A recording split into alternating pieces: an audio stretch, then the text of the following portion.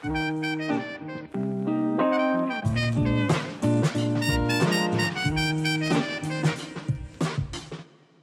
everyone, what's up? Welcome to SCU Buzz Podcast. I'm River, and if you're gearing up for the Gold Coast Marathon, today's chat might be a good one to listen to while you go for a run because we are taking a deep dive into nutrition and fueling your body for long distance running. Joining me today is clinical nutritionist and research fellow at Southern Cross University's National Centre for Naturopathic Medicine, Dr. Jessica Bays. Welcome to the podcast, Jessica. It's great to have you join us. Thank you. It's great to be here. So, should we dive straight into it? Do you want to tell us a little bit about yourself and how you developed an interest in nutrition?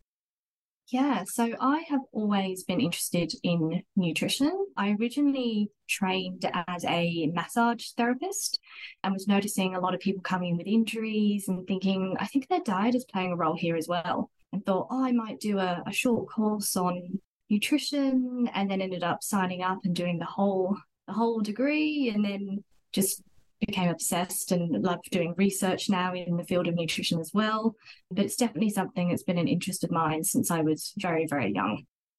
Wow, okay. So when you said that people coming in with injuries and you had that feeling that maybe it was diet related, what kind of injuries made you kind of go down that pathway of guessing that it was something to do with their nutrition?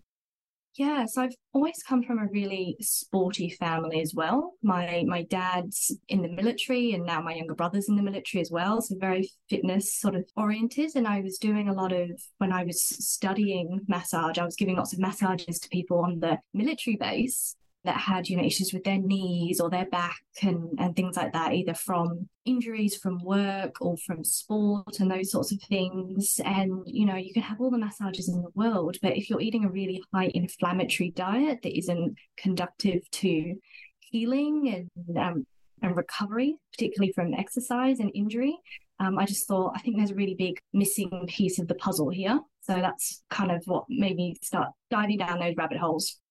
Yeah, right. And so what kind of foods are considered inflammatory? All the best foods, the unhealthy ones. So obviously alcohol, processed, fast food, junk food, things that's not really real food can have a really strong inflammatory impact on the body. And there's lots of research supporting this. We can measure inflammation quite easily through blood tests. It's not just kind of an airy-fairy kind of term. You can actually measure that through biomarkers. And so we know that diet has the effect to increase inflammation or reduce inflammation in the body. Right. Wow. And so if you do have a high inflammatory diet or you've got high inflammation in your body and you're wanting to eat foods that will reduce that inflammation, what kind of foods are available? Yeah, so the one that usually comes to mind when we're talking about inflammation is omega-3 fatty acids. So seafood and things like that. So fish oil, supplements and things like that can be really, really helpful. And this is particularly important when recovering from training because exercise does increase inflammation in the body a little bit. Obviously, exercise is really good for us. We shouldn't stop doing it, but it's important that we bring that inflammation back down and we counteract any oxidative damage or stress that's happened from the exercise as well. Right. So on the topic of exercise and taking care of our bodies, how important is food and nutrition for marathon preparation? Oh, so important. So important for our training, for our energy and endurance during the race, and then obviously for our recovery afterwards as well. So it's important sort of before, during, and after. Right. And so for the runners listening today and who will be participating in the marathon, would you be able to give them a guideline of what sort of foods they should be eating in the days leading up to the marathon during their training period? Yes. So you'll find lots of conflicting information online, good old Google. And I think if there was a perfect formula, we would know about it by now. And the annoying and frustrating, but also thing that I find the most fun about nutrition is that it is so personal to the individual. The same way that one training routine isn't always best for each person by, age or fitness level or gender or whatever it might be. It really does depend. It's one of those annoying, it depends kind of answer. We know some sort of foundational things. So we know, it's really important to build up our glycogen stores. So that's our storage glucose in our muscles that we use to power us through sort of endurance activities.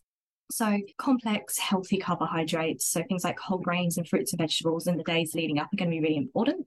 But as for what you do just before the race, I think the most important thing is not to introduce anything new.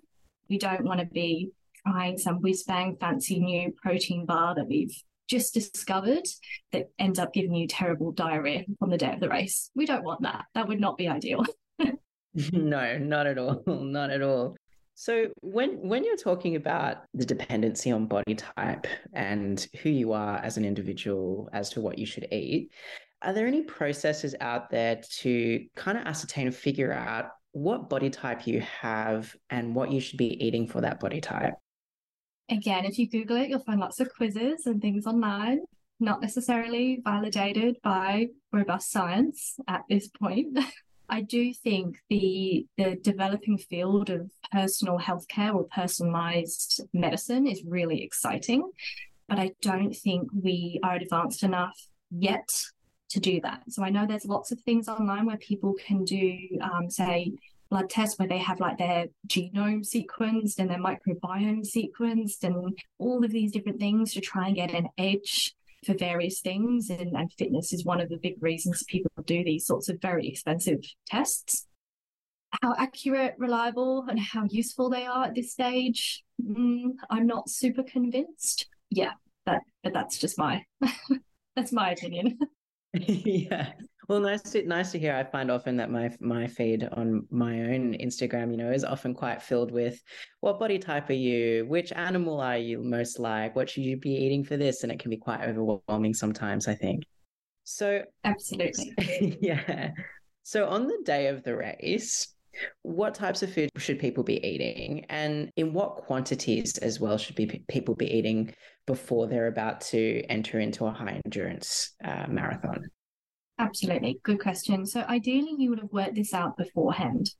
So in your weeks of training leading up to this, I always recommend that people really journal and keep a diary and a log, so they know how they respond to different foods, what foods make them feel the best, because it's not just important the foods that we eat, but it's also important the quantity that we eat and also the timing that we eat it. So we've got lots of factors all playing a role. So you need to know, okay, does my body respond well to oatmeal in the morning, or does it respond better to just fruit?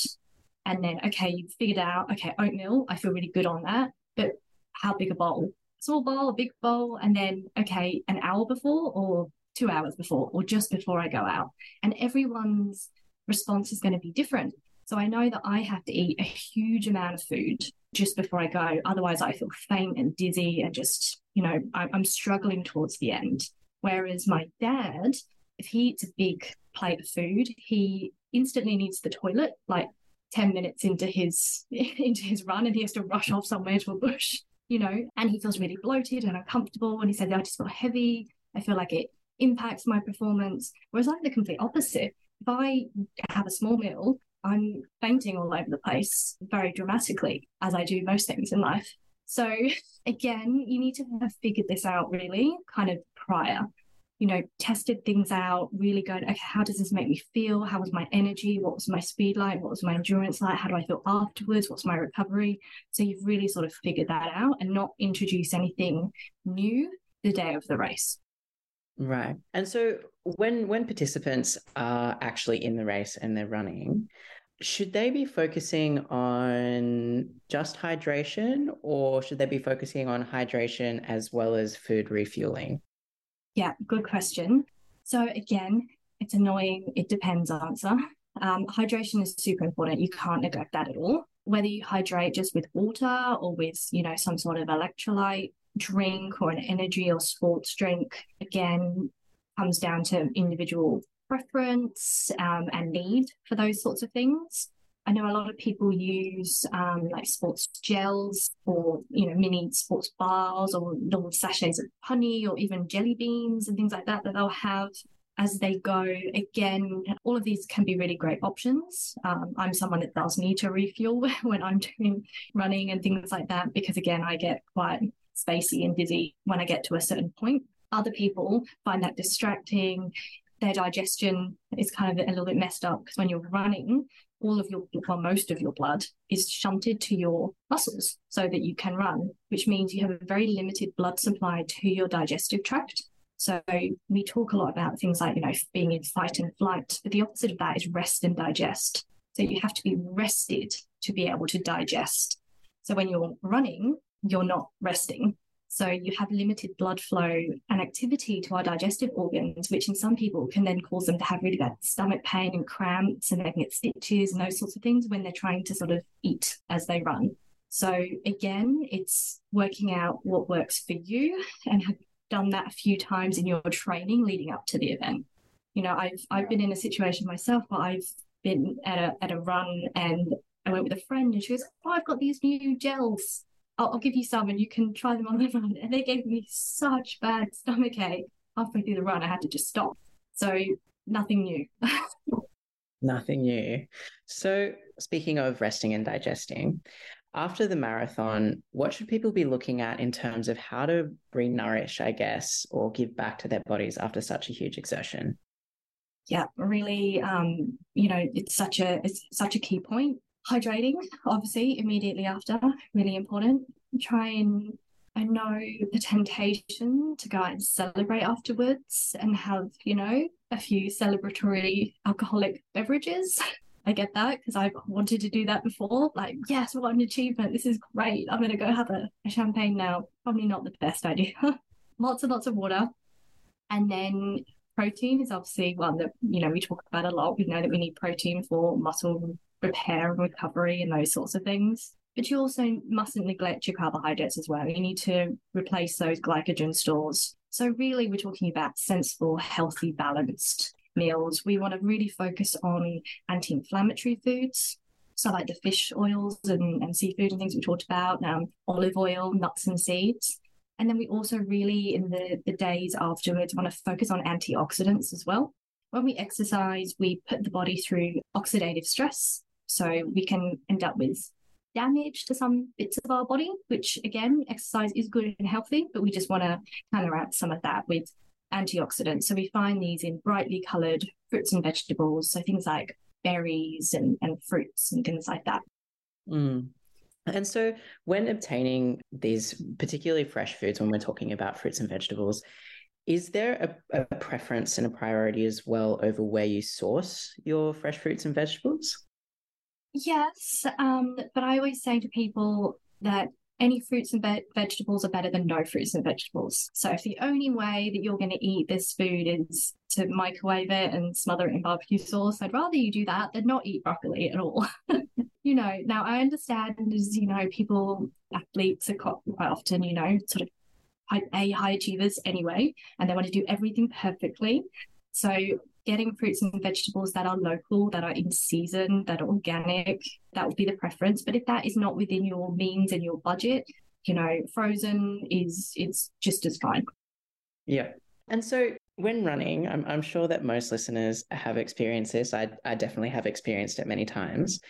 The runner's stitch that we get in our belly. Would you be able to tell us maybe what causes a stitch, and if there are any tips and tricks from a diet perspective that can help with reducing the likeliness of having a stitch?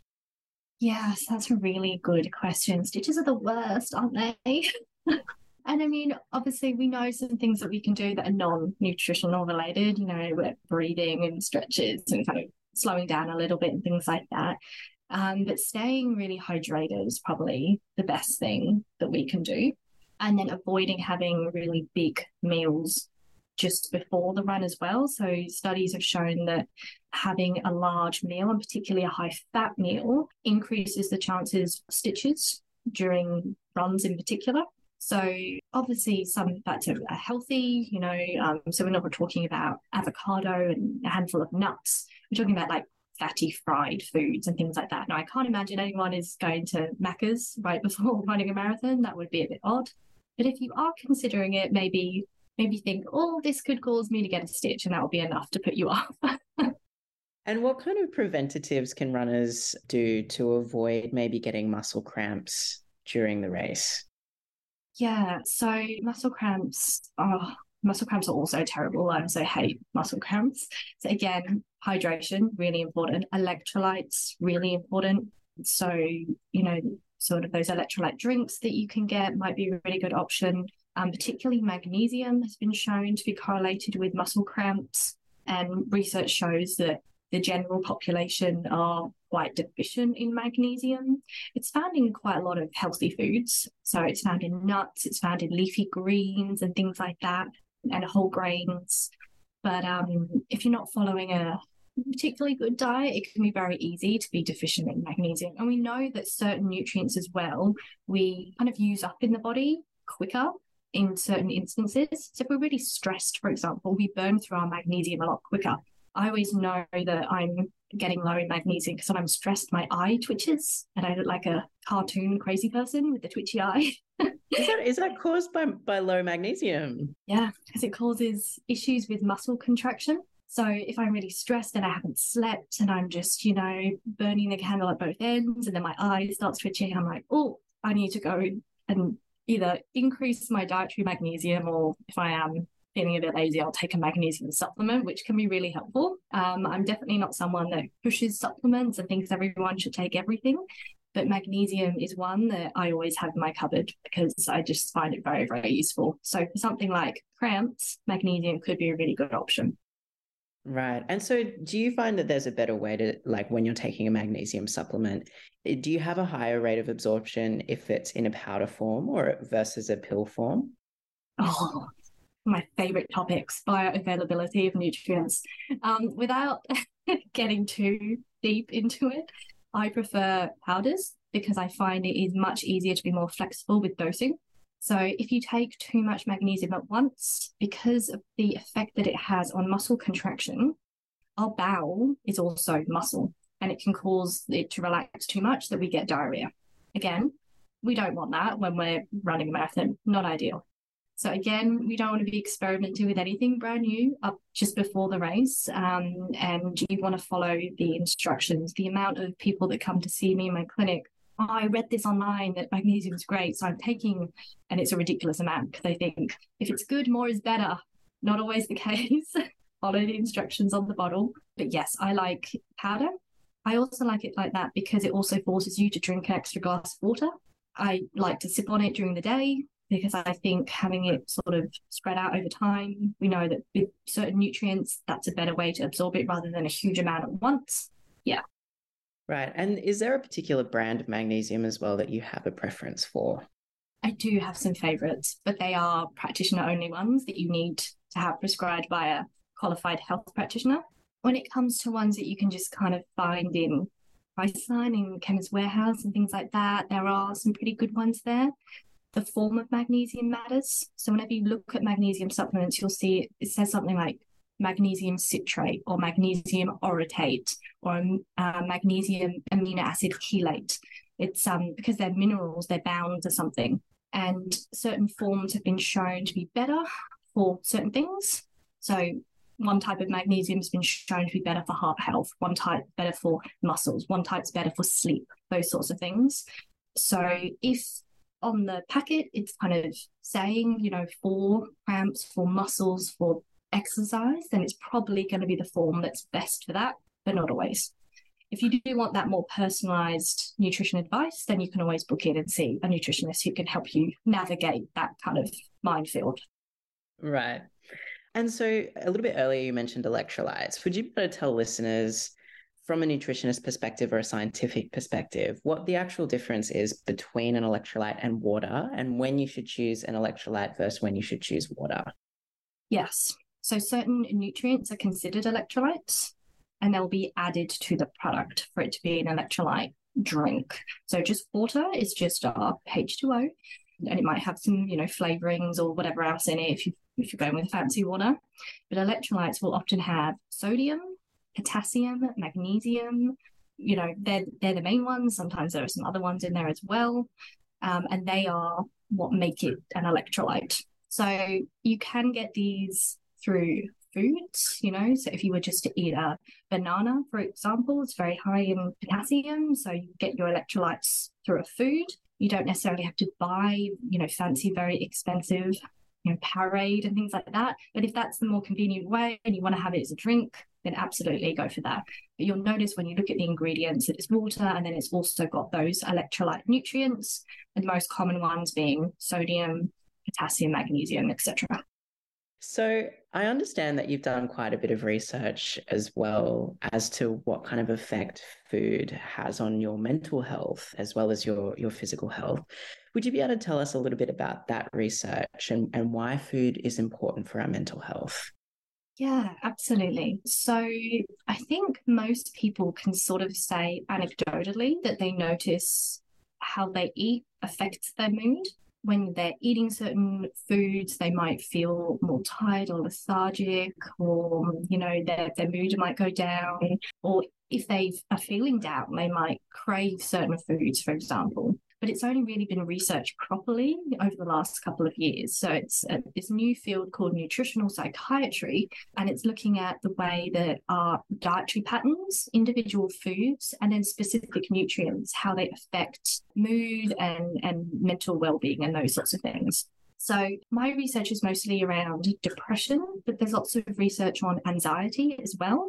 And most research shows that the Mediterranean diet is the best one for our mood. So that's good because the Mediterranean diet is delicious. So lots of, colourful fruits and vegetables, olive oil, herbs and spices, seafood, all of the really yummy things. We know that these foods can impact our microbiome, so the bugs that live in our gut. And this is where 90% of our serotonin is made. So serotonin is obviously that neurotransmitter that makes us feel good. We also know that it helps to, again, reduce inflammation, which has been linked with depression and anxiety. Again, through blood tests, we can measure this quite simply. So, yeah, it's a really exciting area. So, yeah, watch this space. Amazing. So we've got time for one last question. Do you have any final tips or words of advice for runners and people who are looking to improve their mental health, or anyone that's interested in nutrition? Do you have any last words of advice for them today? Yeah, my advice would be any positive things you do, it is a good first step. Don't feel like if you're listening to this and you're going, oh, my diet's really bad, I could be doing more, I should be doing more, I need to completely revamp my whole diet, otherwise it's going to be a disaster. That's not the case. If there's just a few small little things that you can do, that you can take from listening, then that is all positive things in the right direction. Even if it's just going, oh, I'm going to start sort of journaling about how foods make me feel, both from an athletic point of view and from a mental health point of view. Or it's going, oh, I'm going to look more into electrolytes, or I'm going to look more into this. Just small little things are all going to add up to a big difference, and not to be too hard on yourself to be perfect. Great. Thank you so much for being with us today, Jessica. It's been a pleasure to chat with you. No problem at all. Thanks for having me.